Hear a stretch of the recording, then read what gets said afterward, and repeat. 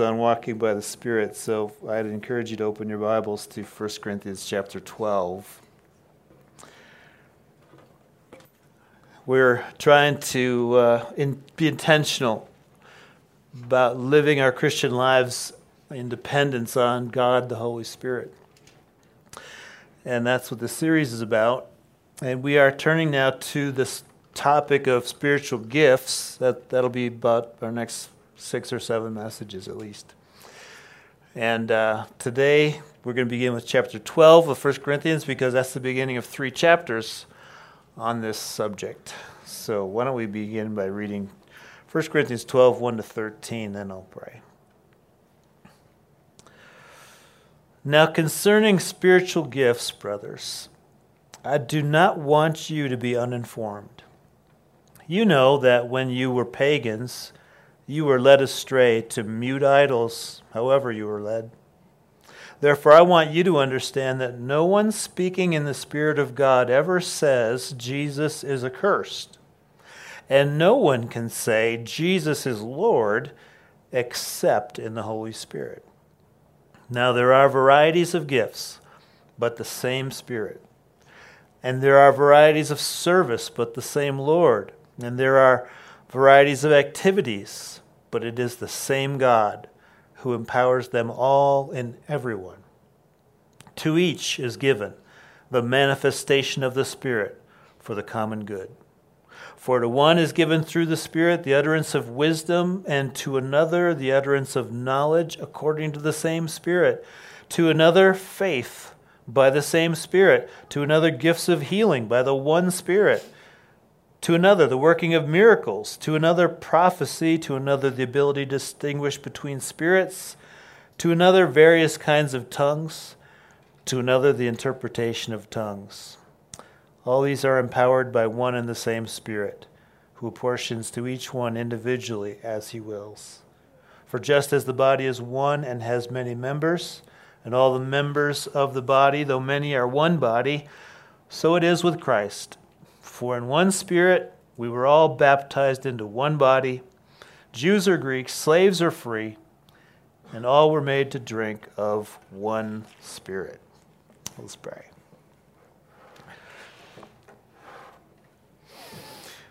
Well, we expect to. We expect to drink again today, Lord, of your Spirit. You've poured him out on the church because you want us to understand you and know you and experience your very presence among us.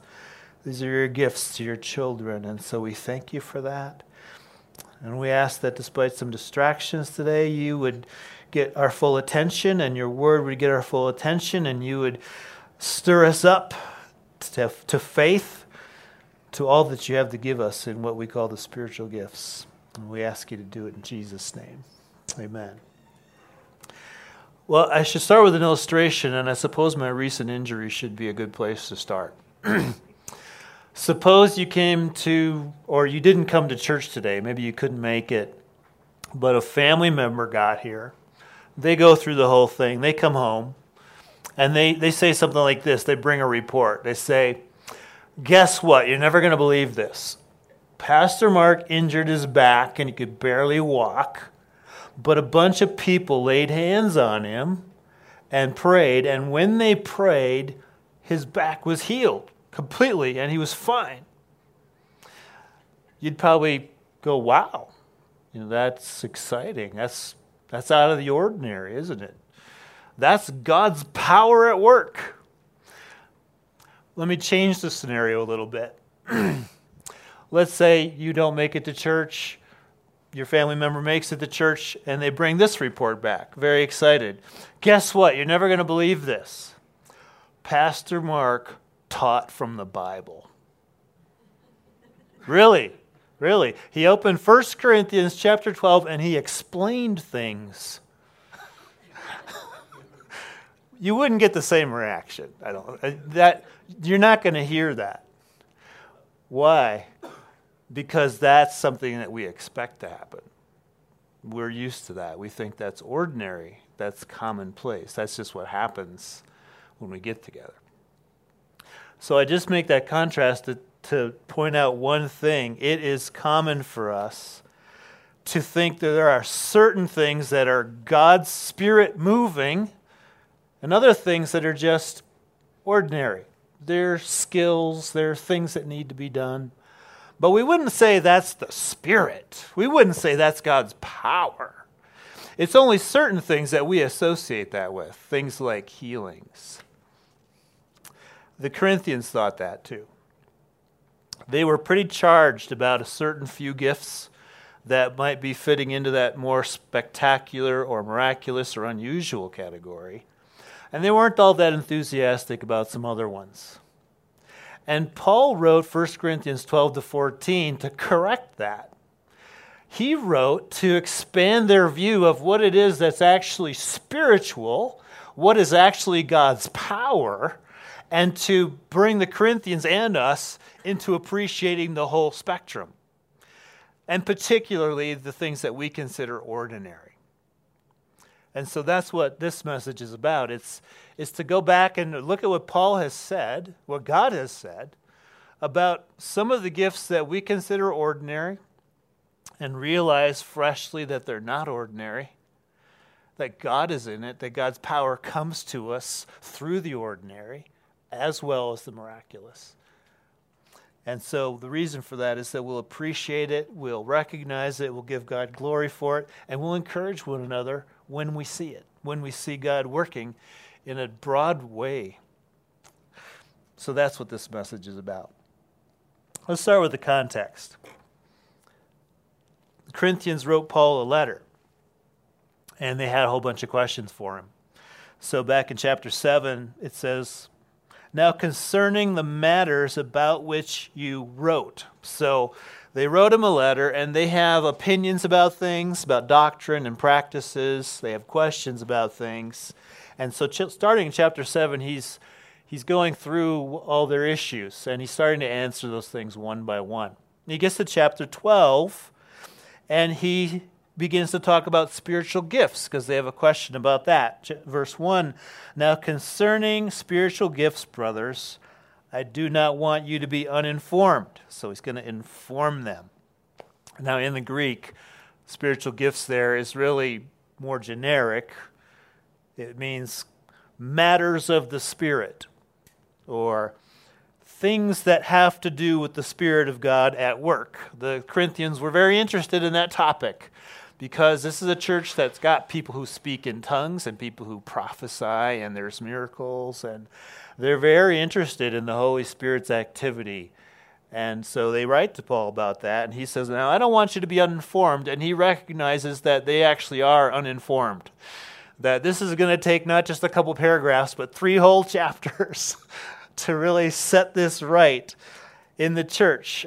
And fortunately, we're the beneficiaries of it, as we're thinking about spiritual gifts and opening ourselves up to more of what God has for us. Thankfully, we have 3 whole chapters specifically about that. Now, we don't know what their specific questions were, but we can tell from his response what Paul's concerned about, that they overvalued a couple of gifts greatly, and they undervalued some other ones. So he has chapter 14, which is all about tongues and prophecy. It's all about, what is this?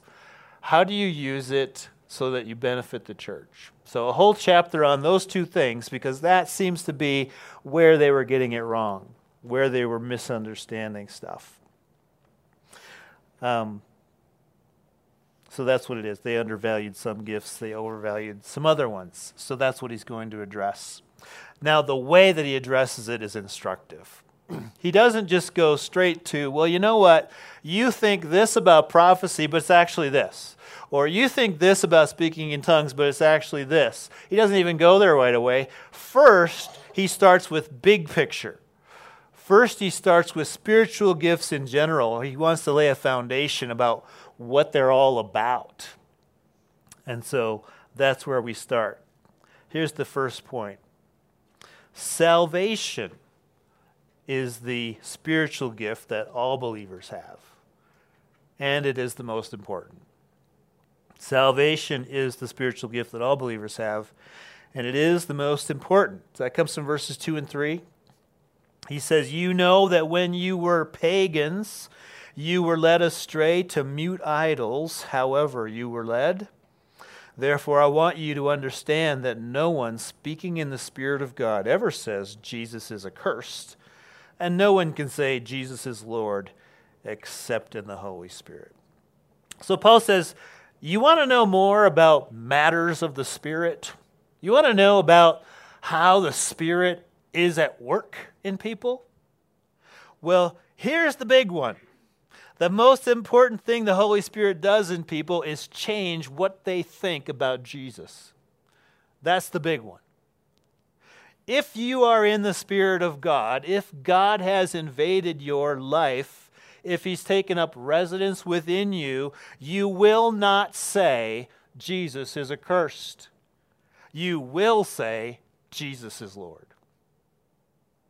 The primary and the most certain evidence that the Spirit is working in a person is that you move from rejecting Jesus to embracing Him as your Lord. It's a heart change. It's a deep internal work that affects everything else. It affects what you say. It affects how you live, because what's changed is your allegiance. You used to be all about self. You used to be led away to dumb idols, mute idols, he calls them. You used to be going after the world, looking for your happiness there. But Jesus, well, He's just not that important. That's what you used to be. But now, if the Holy Spirit has invaded your life, now Jesus is Lord. Now Jesus is Master. Now you're a disciple who's following Him. Now you put your trust in Him for your happiness, for your future, for your eternal future. That's the amazing thing. That's the genuinely important spiritual activity, is when that happens to you. It's easy to miss that when we start talking about spiritual gifts, because we can be just all caught up in the questions, like how many are there, and have some stopped, and are some still going, and what exactly are they, so that I can know, okay, that's that one. And we can get all involved in the details about spiritual gifts, and Paul would say, hey, don't lose the forest for the trees. Salvation is the greatest working of the Spirit. That's the miracle. That's the power of God. It comes through the preaching of the gospel, which is the power of God for salvation. It's a miracle that anybody puts their trust in Jesus as Savior. It's a miracle to one day wake up and say, you know what? I am a sinner. I have offended God, and I deserve punishment. And there's a Savior that He has sent to take my punishment and to forgive me. That's a miracle. It takes the power of God to raise the dead. And that's what we are as unbelievers, dead in our trespasses. So it's a reminder, friends, the most significant thing about us is not whether we speak in tongues or not. It's not whether there are healings or not. It's not whether there's prophecy or not. It's whether or not you follow Jesus as Lord. And if you do, good news, God's very Spirit is in you. No one says Jesus is Lord except by the Holy Spirit. If you're saying that, if that's your confession, amazing things have happened. God has come to you. God has revived you. God has given life. We might take that for granted. We might think being a Christian is ordinary, but it's not. It's a miracle of regeneration, being born again by the Spirit. That's the best sign and wonder there is. So, that's where Paul starts. I could start talking about the details of prophecy and tongues and so forth, but you need to know this one first. The rest is icing on the cake. Here's his second point. God also gives a wide variety of other gifts to believers.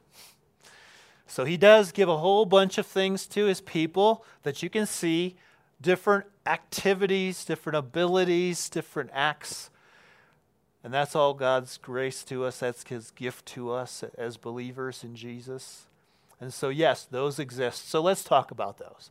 Let's talk about your question. Let's talk about spiritual gifts.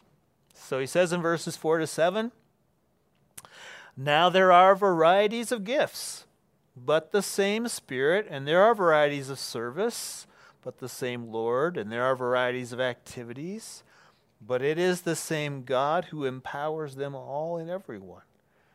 To each is given the manifestation of the Spirit for the common good. So you'll notice there that Paul uses more than just the word gifts to talk about things that have to do with the Spirit of God at work. He also talks about service, and he talks about activities. Those are all descriptive words that highlight different aspects of the Spirit's working in people. So gifts, that communicates the gracious, undeserved nature of what it is that we can do. Totally gift, not earned. He just gives it. So gift is a word that captures that. Service probably highlights the benefits to us. When you're being served, good things are happening. We like that. Activities probably talks about the active and dynamic nature of it. God's doing stuff. It's not passive. He's active. He's on the move. Aslan is on the move, we say. There's activity going on. But Paul's catch-all word that covers all of it is manifestations of the Spirit. Manifestations means displays, things you can see, that you point to and you go, that's happening. They're displays. So when we think about abilities like teaching or speaking in tongues or prophecy, those are displays of the Spirit. He said manifestations of the Spirit. So we're not supposed to look at each other and say, wow, you're an amazing person. Look what you can do. We're supposed to look at what each of us is doing and say, you know what? The Spirit of God is at work here. The Spirit is doing something through you, which is encouraging to you if you're the one that He's doing it through. I'd like to know that the Holy Spirit, God Himself, is doing something as I'm doing something. Because that means that it's a really important thing if God's involved in it. So it is for our encouragement, but ultimately it's for God's glory. They're manifestations of the Spirit. They're ways God is showing up. God is showing Himself. And there's a lot of them. So in this paragraph, Paul is addressing their misinformation.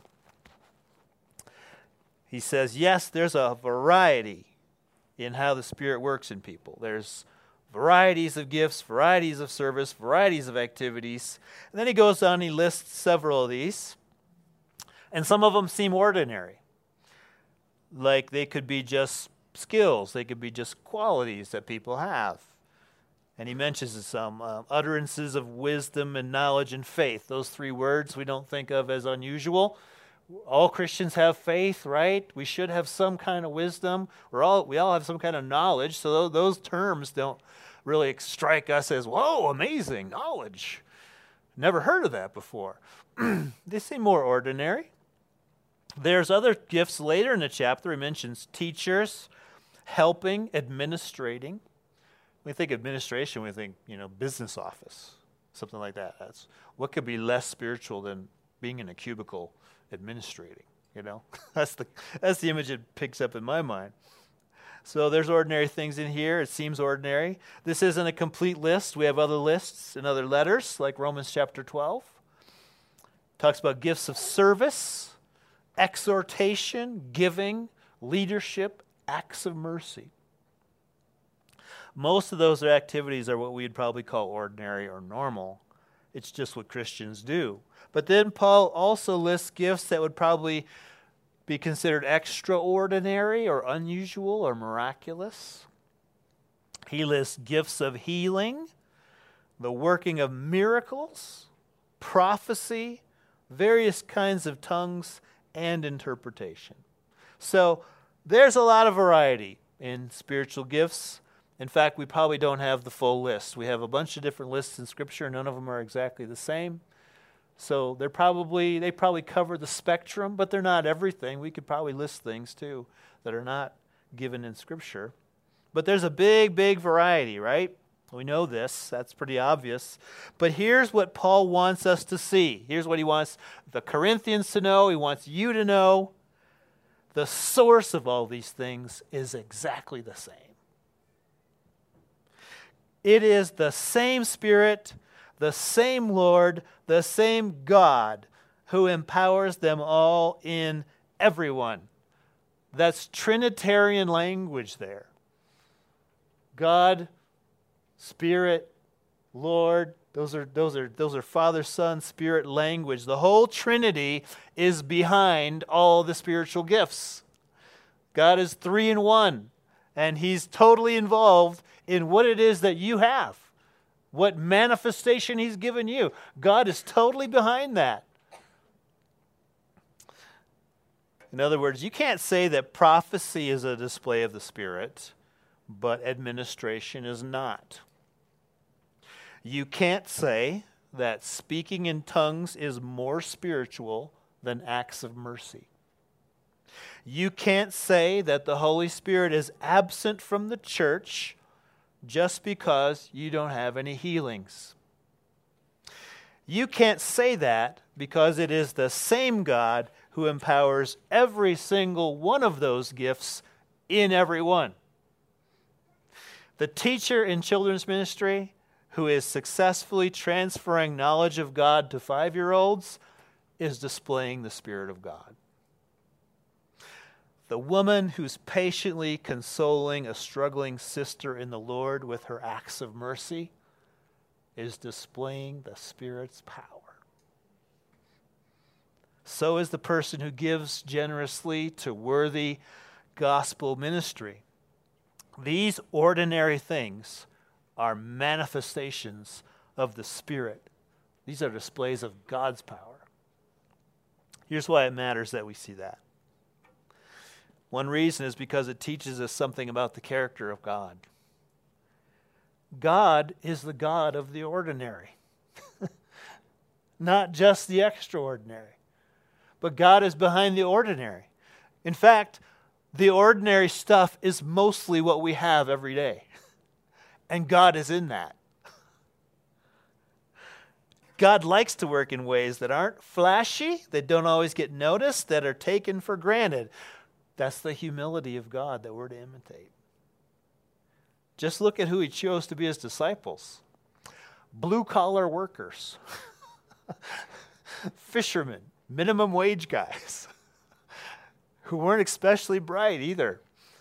And yet, that's who He uses to change the world.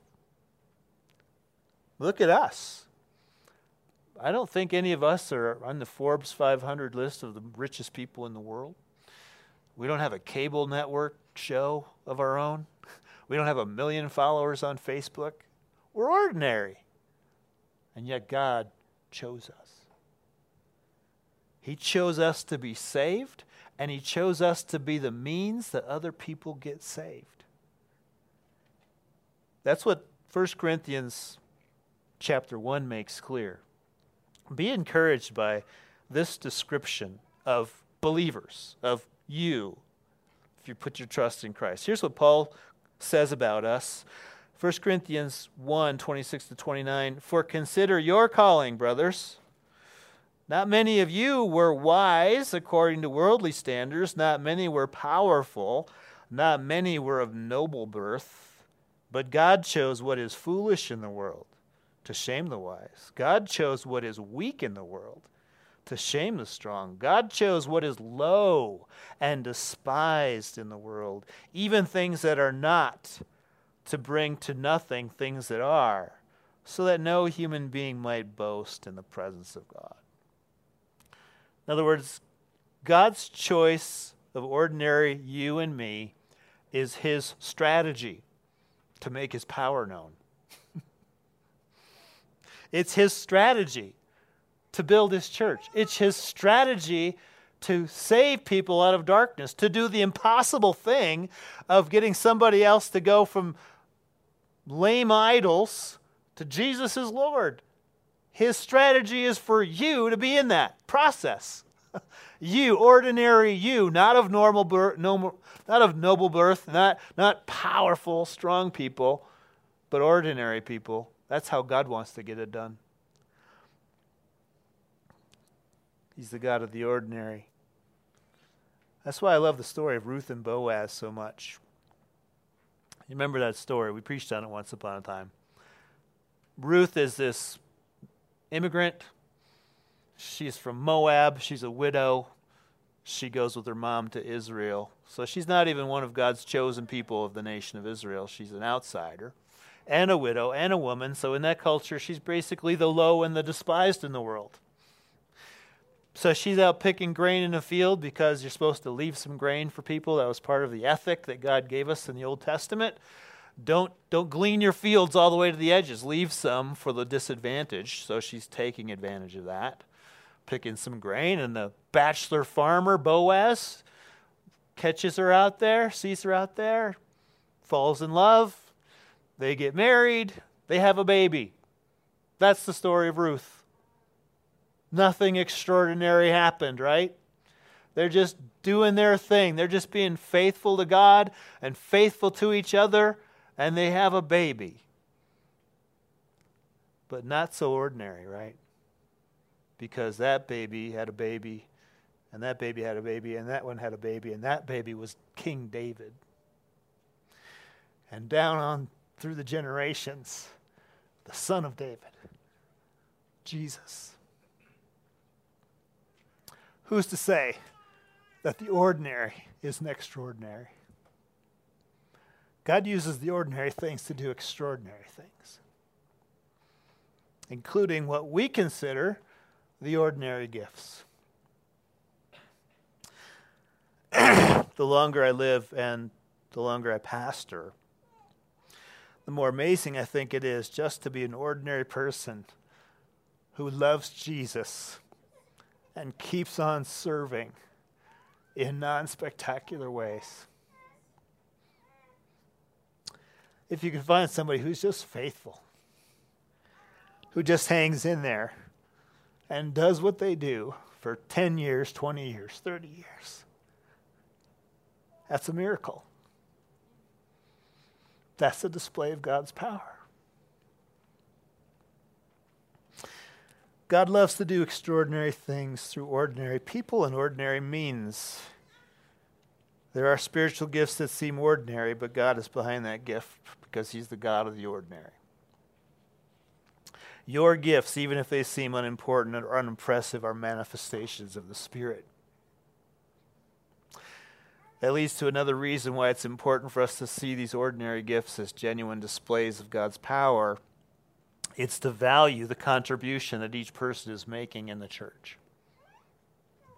To value that contribution that everybody is making in the church, especially the so-called ordinary gifts, which often get overlooked and unappreciated. In verses 12 and 13, Paul introduces the analogy of the church being like a body, the body of Christ, and so he goes on for most of the chapter about that illustration. And all the different people with their different gifts have a different part to play, designed by God for the health of the whole body. So he likens the body to having arms and feet and eyes and so forth. You would never look at your feet and say, you know what, that's unimpressive. I don't think I need those. Nobody notices them. They're always covered up anyway, and they smell. So I just don't want feet. You know, his point of the body illustration is, you know what? The stuff that you consider ordinary or unimpressive or less presentable is the way he says, those are actually very important. You would miss your feet if you didn't have them.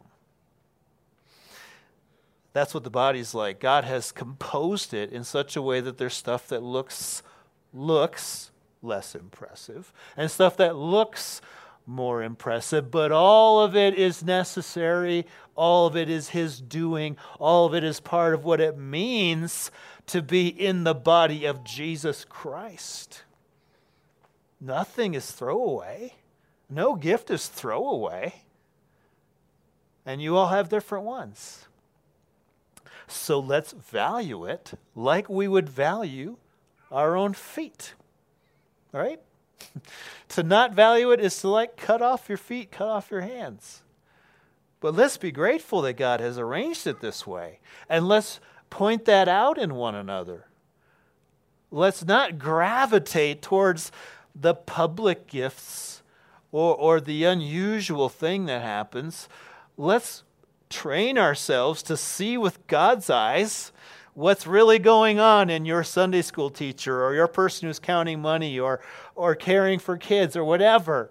Let's train ourselves to see that as God's grace to us, God's power at work here, now, in various ways, all of which are necessary. The same Spirit apportions to each one individually as He wills. Doesn't it encourage you to know that whatever it is you're good at, God says, I'm going to have you be good at that. He had a plan. He had a strategy. He says, administration over here and not great faith, but administration. And acts of mercy over here, not teaching, but acts of mercy. And then over here teaching, and not exhortation or something like that. There's strategy. Doesn't it encourage you to know God had a particular specific plan for you and your makeup? The way that He intended to save you, the way that He wants salvation to be shown is specific to you by His choice. That's encouraging, I think. That's how we should look at each other, as uniquely acted on by God. We have the privilege of encouraging the Ruths and the Boazes among us who are just doing their faithful thing. We have the privilege of calling it what it is. It's a manifestation of the Spirit. There's real danger in losing sight of that appreciation as we open ourselves to the more unusual or miraculous kinds of gifts, which we will do. We will open ourselves to that, but there's a danger in downgrading or unappreciating the things that are already happening, that are genuinely spiritual. There are varieties of gifts, including ordinary ones, but it's the same God who empowers them all in everyone. One more point. The ordinary gifts are for the good of the church. The ordinary gifts are for the good of the church. We talked about their variety, we talked about their source, but we haven't talked yet about what they're for. Verse 7 tells us what they're for. To each one is given the manifestation of the Spirit for the common good. When the Spirit empowers you for something, it is for our common good, our collective good, our community good. It's for the good of the church. That means that each gift that God gives, whether it's ordinary or unusual, addresses a real need that we have. And by extension, it addresses a real need that those who are coming into the church have. It's not just about this collected church, but it's about the church that is coming in too. It's for their good. Each gift compensates for some lack that we have. And when that person exercises their gift, we are blessed. What we are missing in ourselves will be given to us through another person. I love the wisdom of God in that arrangement. It means that God has built in a relational component to getting our needs met. It means we need each other by design. By design, we are not independent, self-sufficient creatures. By design, we are interdependent creatures made in God's image. God has designed things so that we get what we need through other believers, not just directly from God ourselves. We can tend to think that we don't need other people, that we can do life on our own, but God has set things up so that what we lack is in somebody else's possession. And we have to go to them for it. He has designed in relationship fellowship.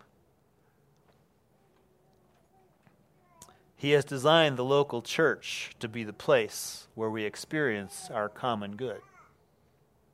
I always want to stop and notice those things because it's easy to be independent. I think especially in our culture, we're just told that that's the way it is. You know, that's where life is. You by yourself doing what you want to do. Don't let anybody get in your way. Right? That's our cultural message. God's message is completely different. He's saying, you know where joy is? You know where your good is? It's in the body. It's by being a functioning member of it. God wants to bless us through community. But what does that blessing look like? What packages does it come in? Let's talk about these so-called ordinary gifts and how they're a blessing. I'll just pick a few. Let's start with administrating, which is what Paul mentions in verse 28. We didn't read that. It's at the end of the chapter, though. What is administrating or gifts of administration? Why do we need that? Well, you know, it's a word that's only used one time in the Bible, so it's a little hard to nail down its exact definition. But it does carry the idea of guidance or directing something. One translation even has it as gifts of leadership. Maybe it's best to think of it this way. Administration is the ability to turn a vision into a reality.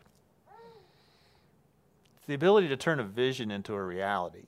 For example, we know that we need children's ministry because that is a way to teach the gospel to our kids at a level of their own development. But to actually pull off children's ministry requires someone who can figure out how many workers we need, coordinate their schedules, get them trained, have designated rooms and a security system and age-appropriate toys and supplies for crafts and all of that. Well, that's Jamie Santee. She can do that. I can say, I think we need children's ministry, and then I don't know what to do after that. And she can say, I know how to get there. That's administration. That frees up Dan and I to focus on the Word of God in prayer. It frees up parents to listen to God's Word without divided attention. We all profit from this because God has given Jamie a gift of administration. It's for the common good. At this moment, you're thinking, I'm experiencing good, hopefully through teaching, but you're experiencing more than that. You're experiencing good through administration. They're all interrelated. I once heard a solo pastor say that if he could hire a second staff person, it wouldn't be an evangelist, it would be a church administrator. And I thought, that doesn't sound right. If I'm offered an evangelist and an administrator, I'm thinking, don't you just go for evangelist every time? I mean, how else are you going to grow your church? What ranks better than winning souls as far as impact on your church, right? And this guy said, no, I would choose the administrator. Why? Because this guy doesn't have the gift of administration, and he's completely bogged down in details that he's not equipped to handle, and his church is really having a hard time. So yeah, you can bring in more people, but then the problems keep getting bigger too, and he's going to sink someday, and then there won't be a church. So I think, you know what? There's actually some wisdom in that. Guys without administrative gifts need administrators. Absolutely. God is no fool. He knows. He'll give a pastor a couple gifts, but he's not going to give them all of them. You need other people too.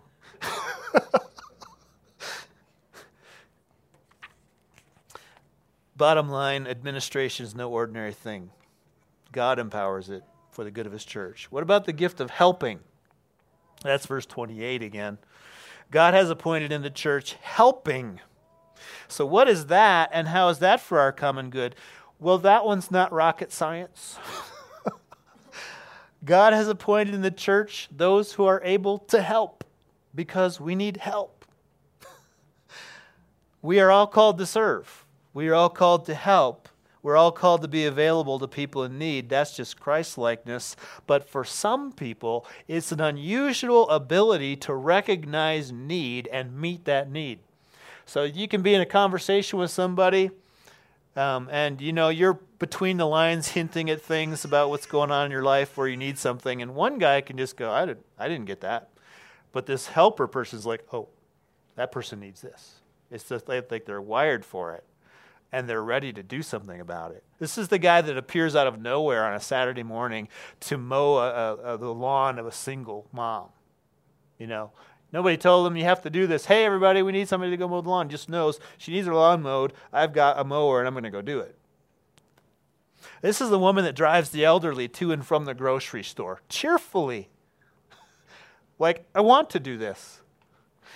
This is the person that always seems to notice when somebody's in need. Is that an important gift? Well, can you imagine what a church would be like if nobody was like that? We would be just a bunch of self-focused people thinking about our own little worlds.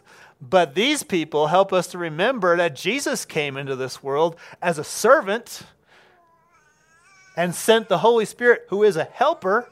And so I'm going to give you concrete examples of what those things look like. I'm going to give you a concrete example of how God operates.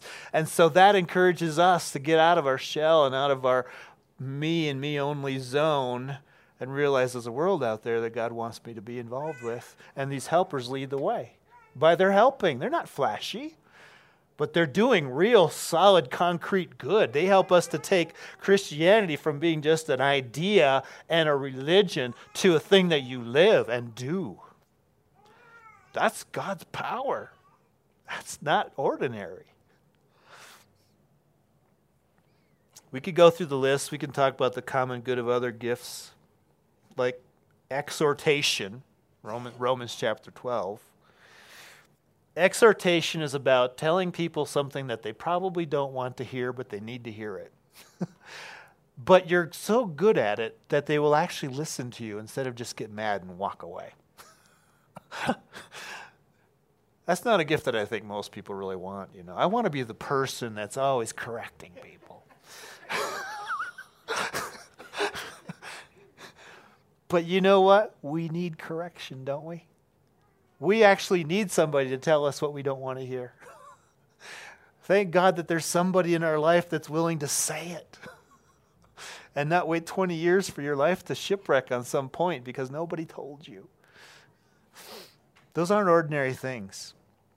We could talk about others like utterance of wisdom, some debate about what that is.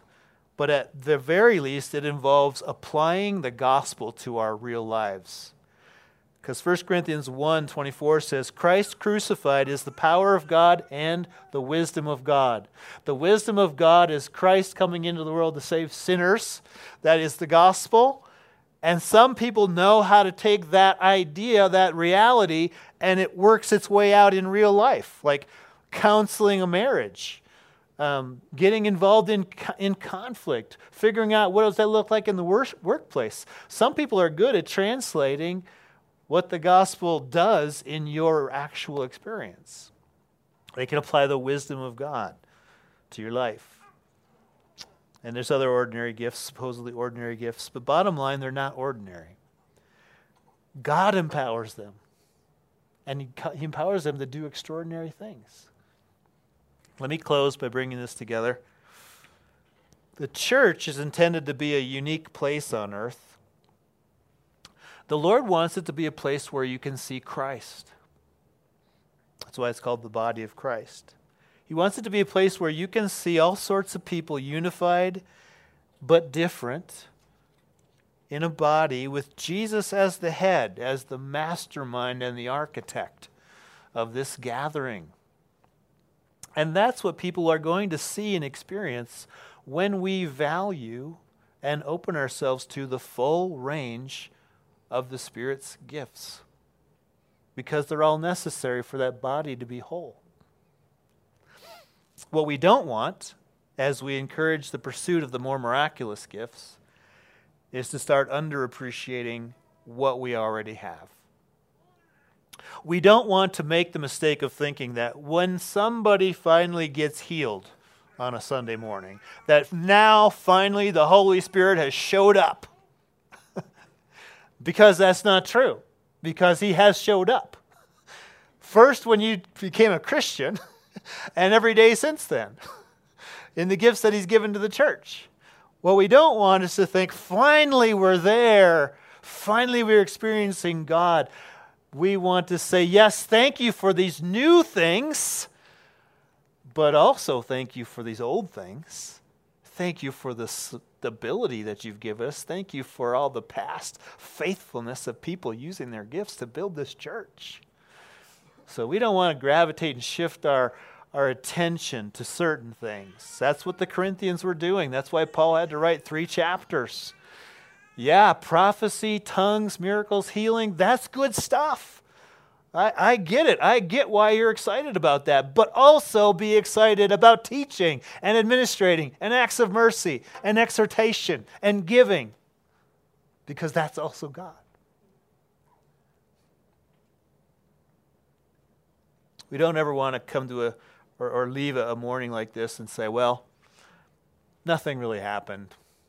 There was teaching, there was children's ministry, there was sound system, but nothing really happened. We don't want to start thinking like that. We want to have eyes to see God everywhere, in his people, in his various ways. And I think we will by God's grace. So yes, we are going to pursue opening ourselves to more unusual or extraordinary, miraculous kinds of things, but they're really still in the same category. One Spirit empowers them all. So as we go forward, we talk about the more unusual stuff, which is the next thing we'll be doing. We don't want to lose that foundation. Let's pray. Lord, we thank you that you're so kind, that you don't just sprinkle a couple of abilities to a few people and leave it at that. You give everybody a manifestation of the Spirit. Everybody in whom is the Spirit. You give things that are observable about that and that we all need. Thank you for investing in us that kind of significance, that kind of importance. You haven't overlooked anybody here who knows you. And we thank you for that. And we just ask that you would give us more. You have more things that we haven't experienced much of, but you say they're available, so we are going to eagerly desire that. But Lord, help us also to be glad at how you've already built, how you've already apportioned each one as you will. Thank you for being our God and our Father. In Jesus' name, amen.